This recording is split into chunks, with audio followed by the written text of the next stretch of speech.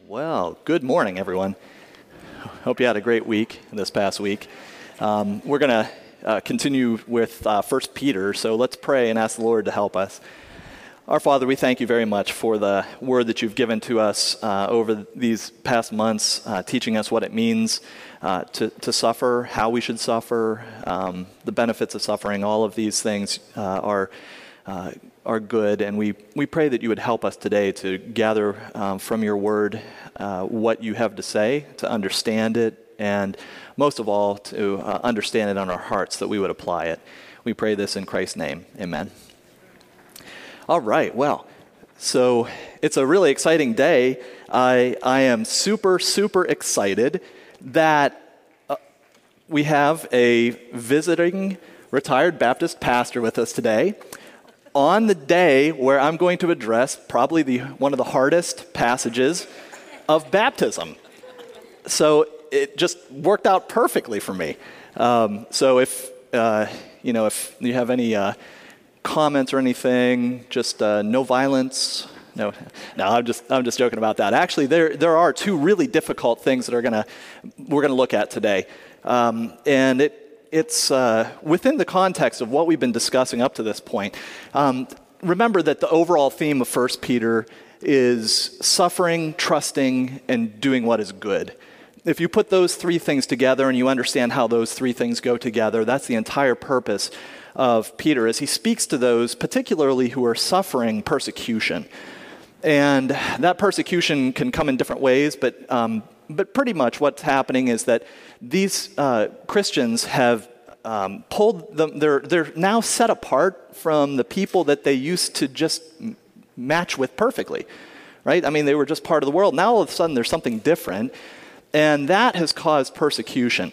And so that means that they're suffering for doing what is good, and so they have to entrust themselves to God. Today, we're going to look at a section where the theme of it is that it is better to suffer for doing good than for doing what is evil.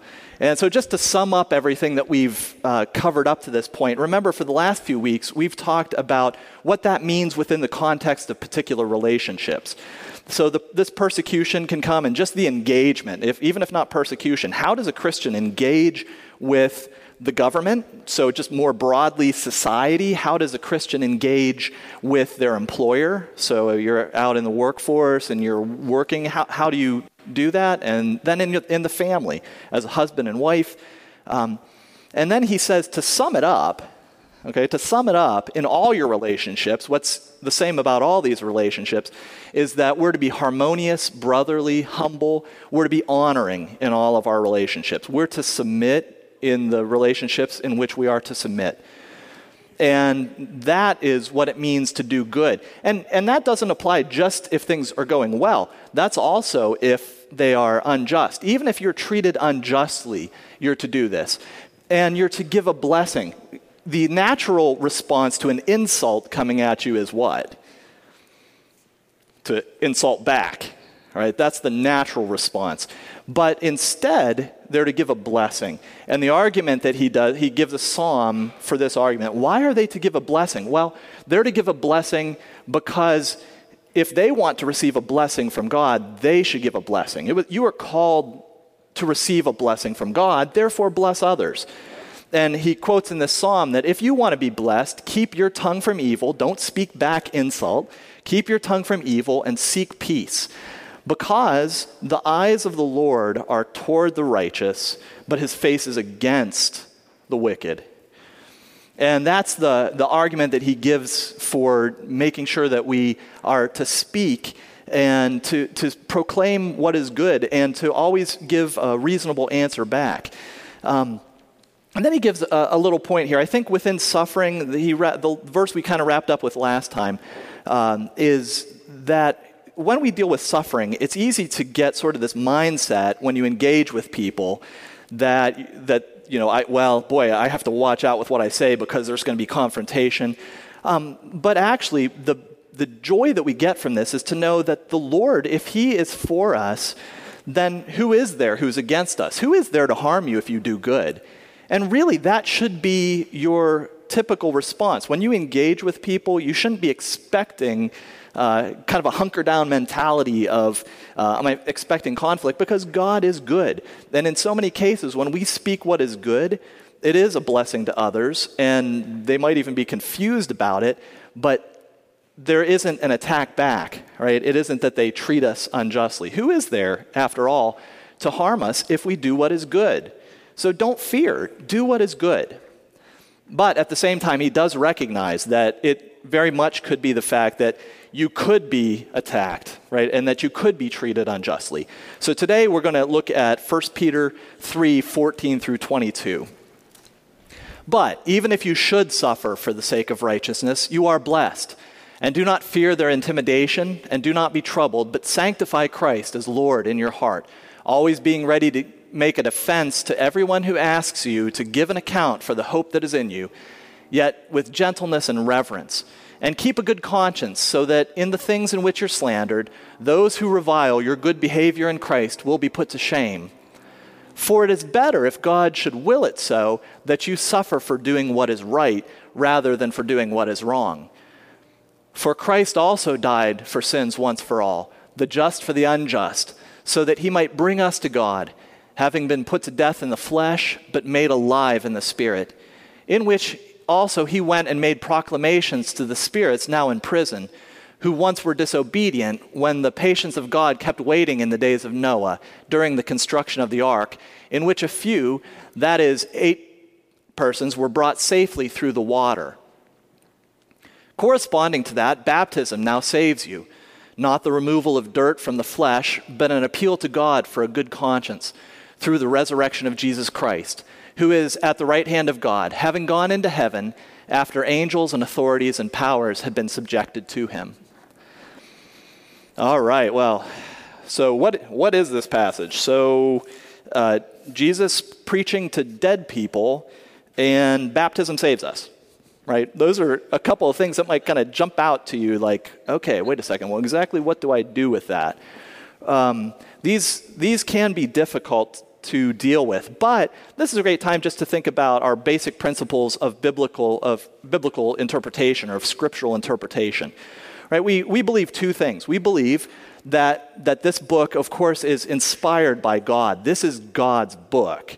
And so if it's God's book, there are no errors in it. God has written this, it's infallible for our teaching. And being true in all its ways, it also doesn't have any inconsistencies. So what that means is that we will interpret Scripture in the light of other Scripture.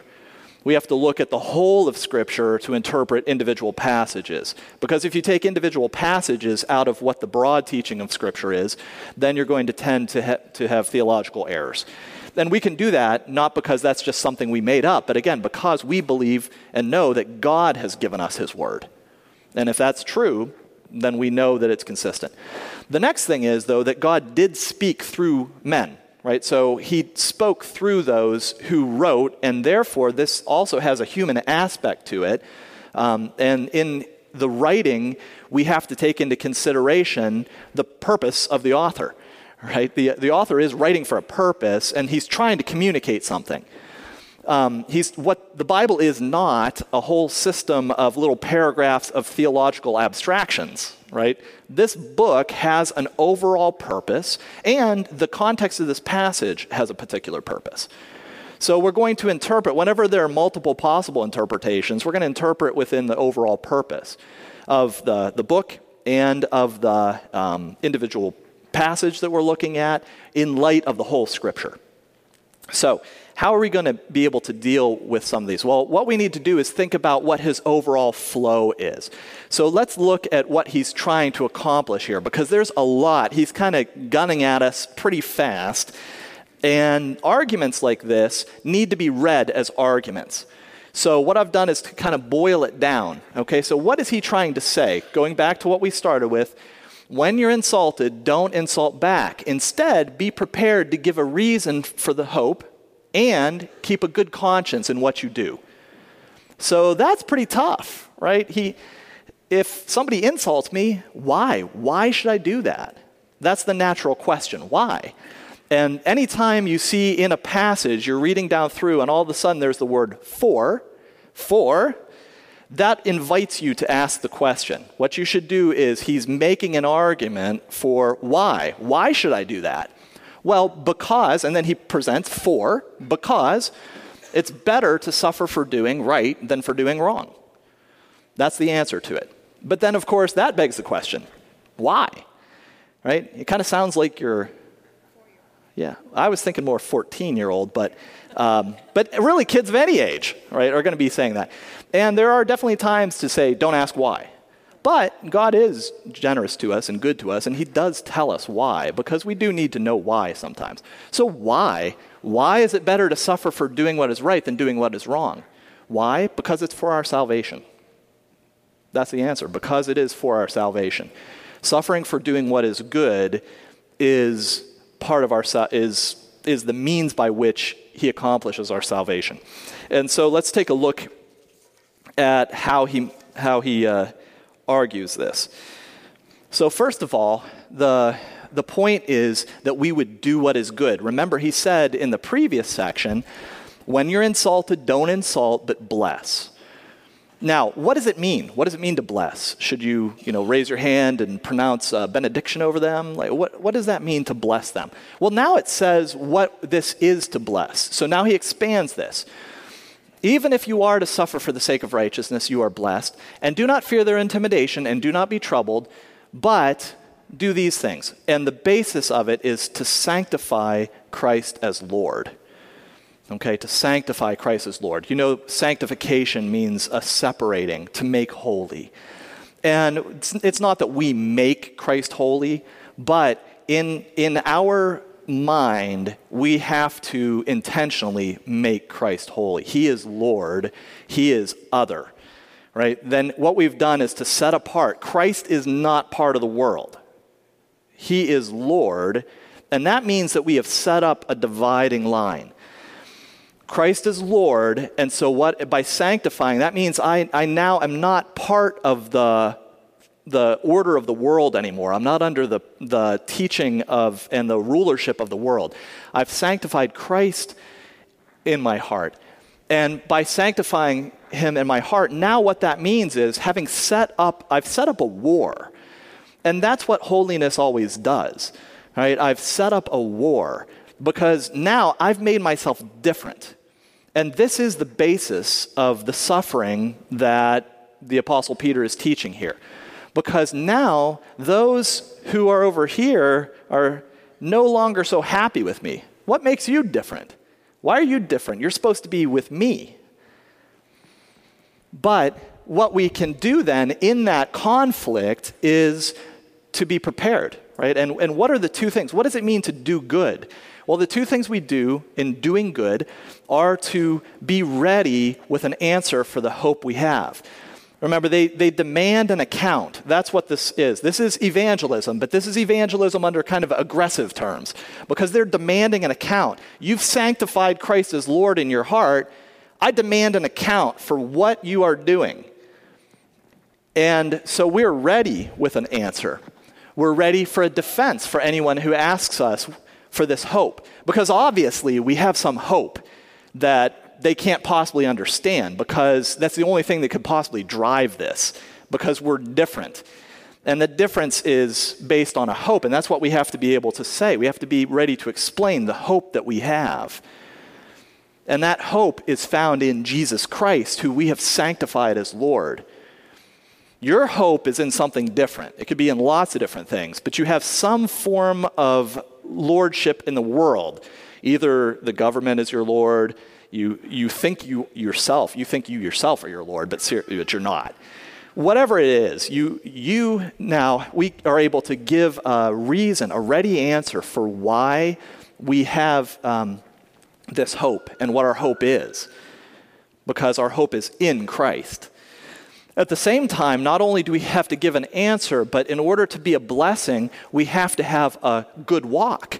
We have to actually be walking in a way that matches what we say. Because if you say you have a hope, but in reality, you're walking just like the world, then what kind of hope do you have? You don't have any hope.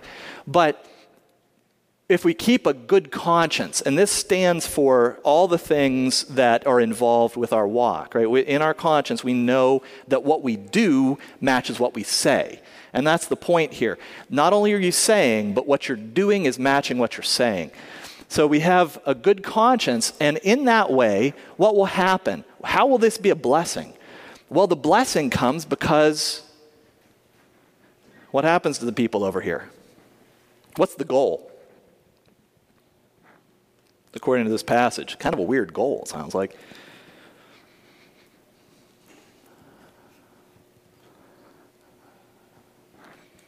What's going to happen to those who revile your behavior?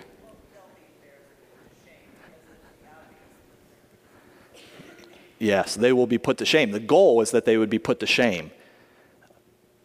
You know, Pastor Bailey can't teach this hard enough because we cannot believe this. You cannot believe this. Our society absolutely, again, it's like, wait, what? What hope do you have here? Make an argument, defend. Why in the world would you want to shame somebody? Well, the shame is ideally for their salvation, right? We saw this earlier in the book where he said that, that they would look at you and, maybe they would be won, right? Because of the nature of what your behavior is, because of the nature of what you've said. And so in this, what we see is that they would be put to shame, and it's for their benefit, right? But if you put people to shame, what's the natural reaction to that? Remember, because they're in the natural. So what's the natural reaction for that? They don't like that, right? And so what will happen? Suffering. So you see how this works. Doing what is good and suffering go hand in hand, because doing what is good sets you apart as holy unto God, which will put them to shame, which is what actually causes the insults and causes the aggression. I don't know if that sounds like a good plan, right? I need a little bit of bolstering for this, right? Because, all right, Lord, you said that I should do that, but man, I don't know. Why? Why should I do that? Because it's better if God should will it so that you suffer for doing what is right rather than for doing what is wrong. You're going to suffer. I mean, there's no doubt about that. You're going to suffer. It's just a matter of whether you're going to suffer for doing what is right or doing what is wrong. And it is better to suffer for doing what is right than for doing what is wrong. Now, he gives, that of course begs another question. Well, why is it better for us to do what is right than what is wrong? And so then what he does is to launch into an answer to that. And so it starts again with for. So why? Well, because, and here's the argument. Now, the argument is a long argument that has a lot of aspects to it. And so we're going to work through this argument. Why is it better for us to suffer for doing what is right rather than doing what is wrong? Well, first of all, look at the example of Christ, right? We can draw encouragement from this. Look at the example of Christ. Christ also, it's not like Jesus, who is our Lord, is just saying, hey, you guys go out and suffer. That's not what happened. In fact, why again is it that we are suffering whenever we've sanctified Christ as the Lord? Who, after all, do the people of the world hate? Do they hate you? Not really. Who do they hate? They hate Jesus, right? That is the foundation. And whose suffering is it anyway when we suffer? It is Christ's suffering. Christ's suffering and our suffering are tied together, and they're not the same. Right? The suffering of Christ is foundational for our salvation. He is the one who entered into suffering for the sake of our salvation. Our suffering isn't efficacious. I hate using big words. It doesn't do anything, right? Our suffering doesn't do anything to save us. So we're not masochists out here. We're not just trying to work our way through by suffering enough. There is only one thing that happens, only one suffering that can save us, and that is the suffering of our Lord. And so the encouragement we have is Jesus Christ, our Lord, has gone ahead of us, and he already has suffered. And why did he suffer? he suffered once for all, the just for the unjust, like us, right? I mean, his whole point is here, even when you're suffering unjustly, and that's what we see. Jesus went through that exactly. He exactly went through that. He was the just suffering for the unjust. And why did he do it? To bring us to God. Having been put to death in the flesh, but made alive in the spirit. And so again, encouragement that we have is, it is better to suffer for what is right, because look, with Jesus, he was vindicated. In his suffering, he was vindicated. Although he did suffer in the flesh, he was made alive in the spirit. Okay, so that's the first. The first argument is from an example that Jesus has. But it's not just from an example, it's actually from the power of what he has done there. The next argument that he makes is an example from history, right? An example from the Old Testament. So now what he does is to go into kind of what can look like kind of an obscure passage. Having been put to death in the flesh, but made alive in the spirit, in which also he went and made proclamation to the spirits now in prison, who once were disobedient, when the patience of God kept waiting in the days of Noah during the construction of the ark, in which a few, that is, 8 persons, were brought safely through the water. Now, one way to interpret this, which is not the correct way to interpret this, would be that Jesus, and this has been interpreted this way at various points, Jesus, when he died, his physical body died, and what he did was, in his spirit, he descended into hell, and he proclaimed the gospel, according to this, a very select group. He proclaimed the gospel to people who were disobedient during the time of Noah. Okay, and then evidently with the idea of trying to convert them, or maybe just to preach to them, but in whatever case, he did that while in the 3 days in which he was dead and buried. That is not correct, right? And how do we know that? Well, again, going back to our principles of Scripture, that the Bible interprets the Bible. And that is a very, we don't find any other basis for that anywhere in the Bible, right? So first of all, not to say that makes it impossible to have that interpretation, but the Bible doesn't support that. The next thing is, when we look in the context of what the Apostle Peter is trying to do here, remember that he's saying this for some reason. He has a reason for why he's doing this, and it's part of an overall flow of an argument. It's not that all of a sudden, hey, let me whip out a separate theological ditty here and throw that at you, and then I'll get back to what I really want to say. Right? Instead, what we see is that what he does here is he's making an argument, a flow of an argument.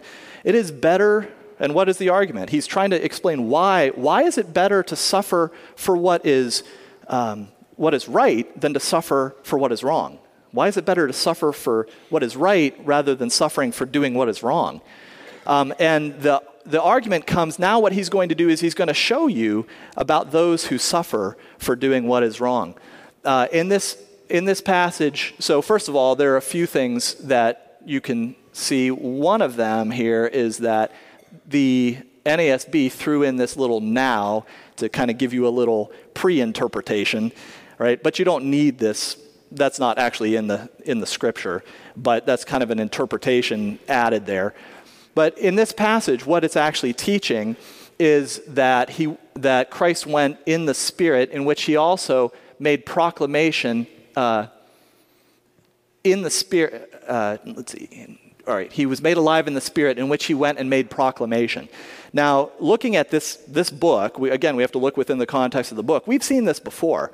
Where else has the Spirit of Christ spoken in this book? Right? Because he went in the Spirit. Earlier in chapter 1, the Spirit of Christ spoke through the prophets. Right? So the Spirit of Christ has always been speaking throughout all history. And that's what this passage is talking about here, that the Spirit of Christ went in the Spirit. He was preaching through Noah. Right? He was preaching through Noah in the time of disobedience. in the time where all those around, because remember what the point is here, is that how do you handle speaking what's right whenever you're surrounded by those who are wrong and speaking to you? Well, Jesus Christ has also given us example. In the Spirit, through Noah, when he spoke through Noah, in 2 Peter, he calls Noah a preacher of righteousness. Right? That's how Peter describes Noah, that what he did in building the ark was to preach righteousness against all the world who was against him. So what he did then was to speak through the Spirit, spoke through the proclamation of Noah during the time of disobedience, and that all those who were disobedient were against him. Now, this is to highlight the point. The main point is the patience of God, right? That's the whole point of this passage, of this section, is to show us an example of the patience of God. How do we endure whenever we're suffering?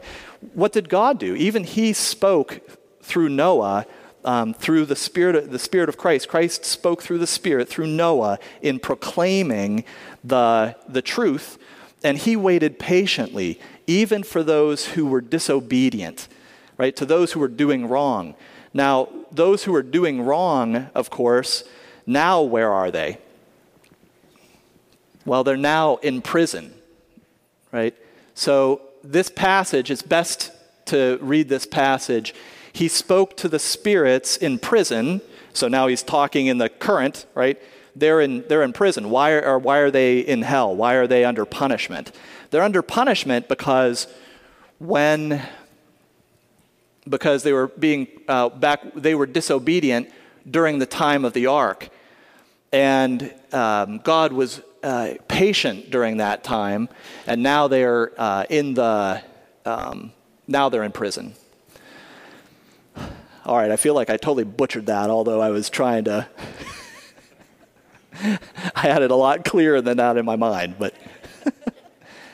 But you can read that two different ways very easily. So the question, really it comes down to how you interpret when, right? Does that when only refer to those who were disobedient when the patience of God kept waiting in the days of Noah?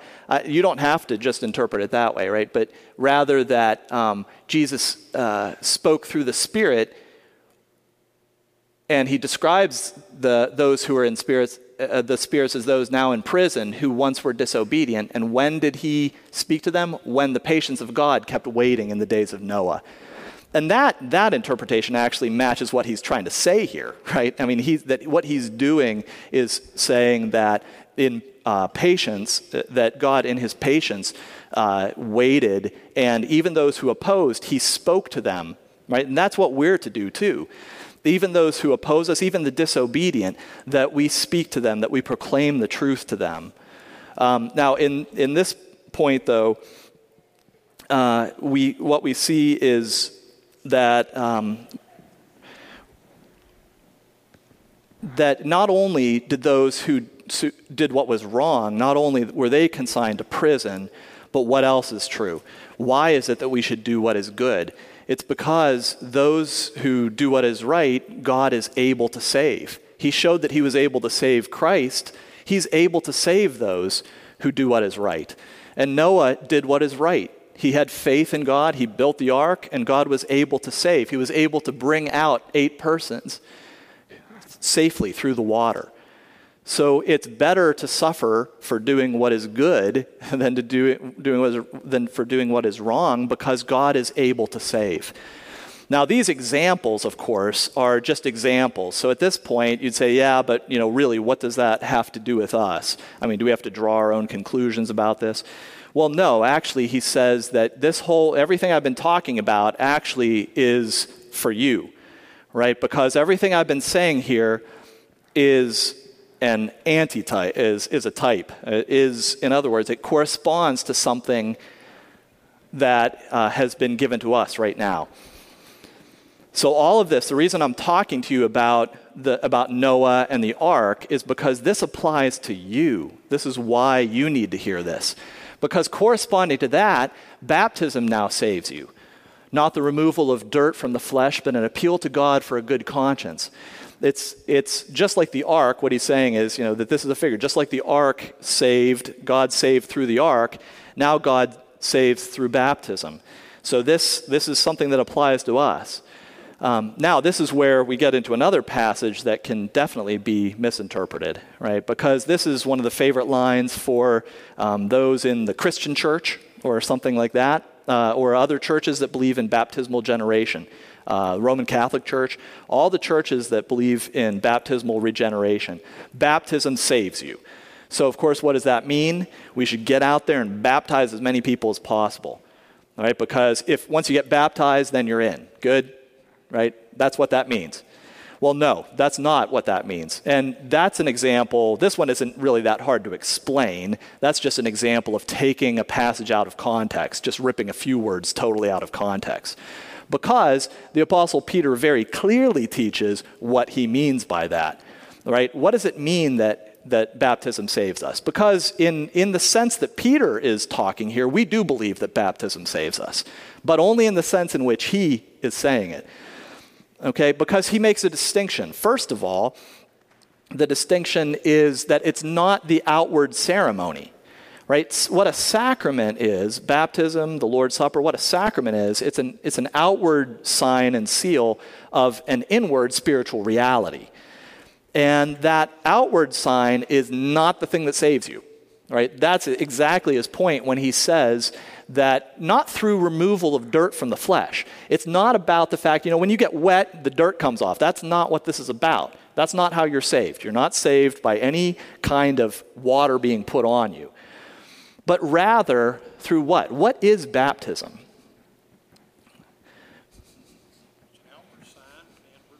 Yeah, that inward reality is what? It's always joined to faith, right? It's joined to faith, and that is through an appeal to God for a good conscience. An appeal to God for a good conscience. That is what baptism actually is. It's asking God for that he would cleanse our conscience. What does that mean? That he would forgive our sins, that he would make us new, that in him we would die, right? Because every external baptism, or every external, the inward reality, it's always a connection back to that, to what it signifies. And what it signifies is Christ's baptism. Christ was also baptized. Remember what he said whenever John and James came to him and said, hey, can we be on your right and on your left in your new kingdom? And he asked them something. He said, can you drink my cup? Can you be baptized with my baptism? Christ's baptism is what saves us, right? That is what saves us. His baptism, his death, and his resurrection. Because baptism does save us in the sense of it's a means by which what is actually what saves us, the basis of what saves us, the foundation of what actually saves us, the work of Christ. Right? Corresponding to this, baptism now saves you through the resurrection of Jesus Christ. The means, it's the same thing as when we talk about faith saving us. Does faith save you? Well, it doesn't, your faith, you can't put faith, you're not putting faith in your faith. You're not putting faith, your faith isn't the thing that saves you. Like if I have more faith, it's very, very common to try to think that way. Okay, well, I don't feel good about myself, so I just need more faith, because if I had more faith, then I would feel more saved. But we don't put our faith in our faith. But faith is a necessary means. It's a means by which we approach God. And it's the same thing with baptism. Baptism is a work of faith by which we appeal to God for a good conscience, for forgiveness. But it's an external sign. Okay, right now, all you Baptists out here, if you aren't familiar, we actually have Baptist and Presbyterian, we allow both in our teaching, and our elders are allowed to hold to either credo baptism or pedo baptism, either the Presbyterian, the idea of infant baptism, versus believer's baptism. And in this case, this one might seem like a slam dunk for all you believers Baptists out here, right? But I do have to say something else, which is you do need to consider what the meaning of circumcision is too. All right, because what is circumcision? According to the Bible, according to the Old Testament, circumcision is of the heart, right? That's real circumcision. Circumcision is of the heart. God always said, look, I don't care about all your outward circumcision. What I want is circumcision of the heart. So what that meant for believers at that time was you only got circumcised at the time that you had made a proclamation of faith, right? No, that's not what happened. What happened was that you were included by faith in the body of Christ at an earlier time. Now, what that doesn't mean in baptism, what we don't believe as Presbyterians is that so when that baby gets baptized, they receive this grace, and then from then on, it doesn't really matter what they do because they're saved, right? That's baptismal regeneration. But rather, we hold to the Westminster Confession of Faith, which says that God will, in the right time, for all those He has appointed, really apply grace that He has given to us in baptism. So neither do we say that we hold just to that if you just get wet that you're saved, but we also don't say that baptism is just some extraneous thing that you do. It's some memorial service or something. It is actually God's work, right? And we appeal to Him by faith in baptism. But for what? We appeal to Him for a good conscience. And that is, again, back to what the whole purpose of this is, the whole purpose of the passage. Ultimately, this is Christ's sufferings, and His sufferings are the ones that are effective. So what we do is we appeal to Him for union with Christ, right? We appeal to Him to be identified with Him. We need His righteousness. We don't have righteousness. I'm appealing to you on the basis of your sufferings, on the basis of your death. In my baptism, I die with you, and I want to rise with you. I want to rise to new life with you. That's the appeal that we have in baptism. And that is why, if that is your desire in baptism, then the appeal to a good conscience means that you desire a good conscience. So it's better to suffer for doing what is right than for doing what is wrong.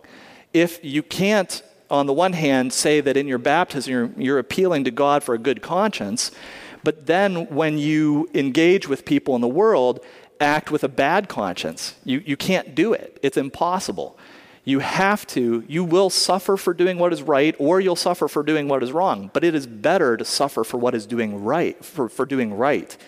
Because then what you're doing is you're living your baptismal vows. You're living your appeal to God for a good conscience. At this point, I think it's important to look at this just more on a heart issue, right? Making an appeal to God for a good conscience. What about in your life? Have you made an appeal to God for a good conscience?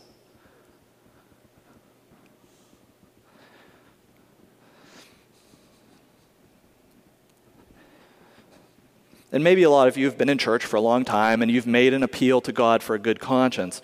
But do you believe He gives it?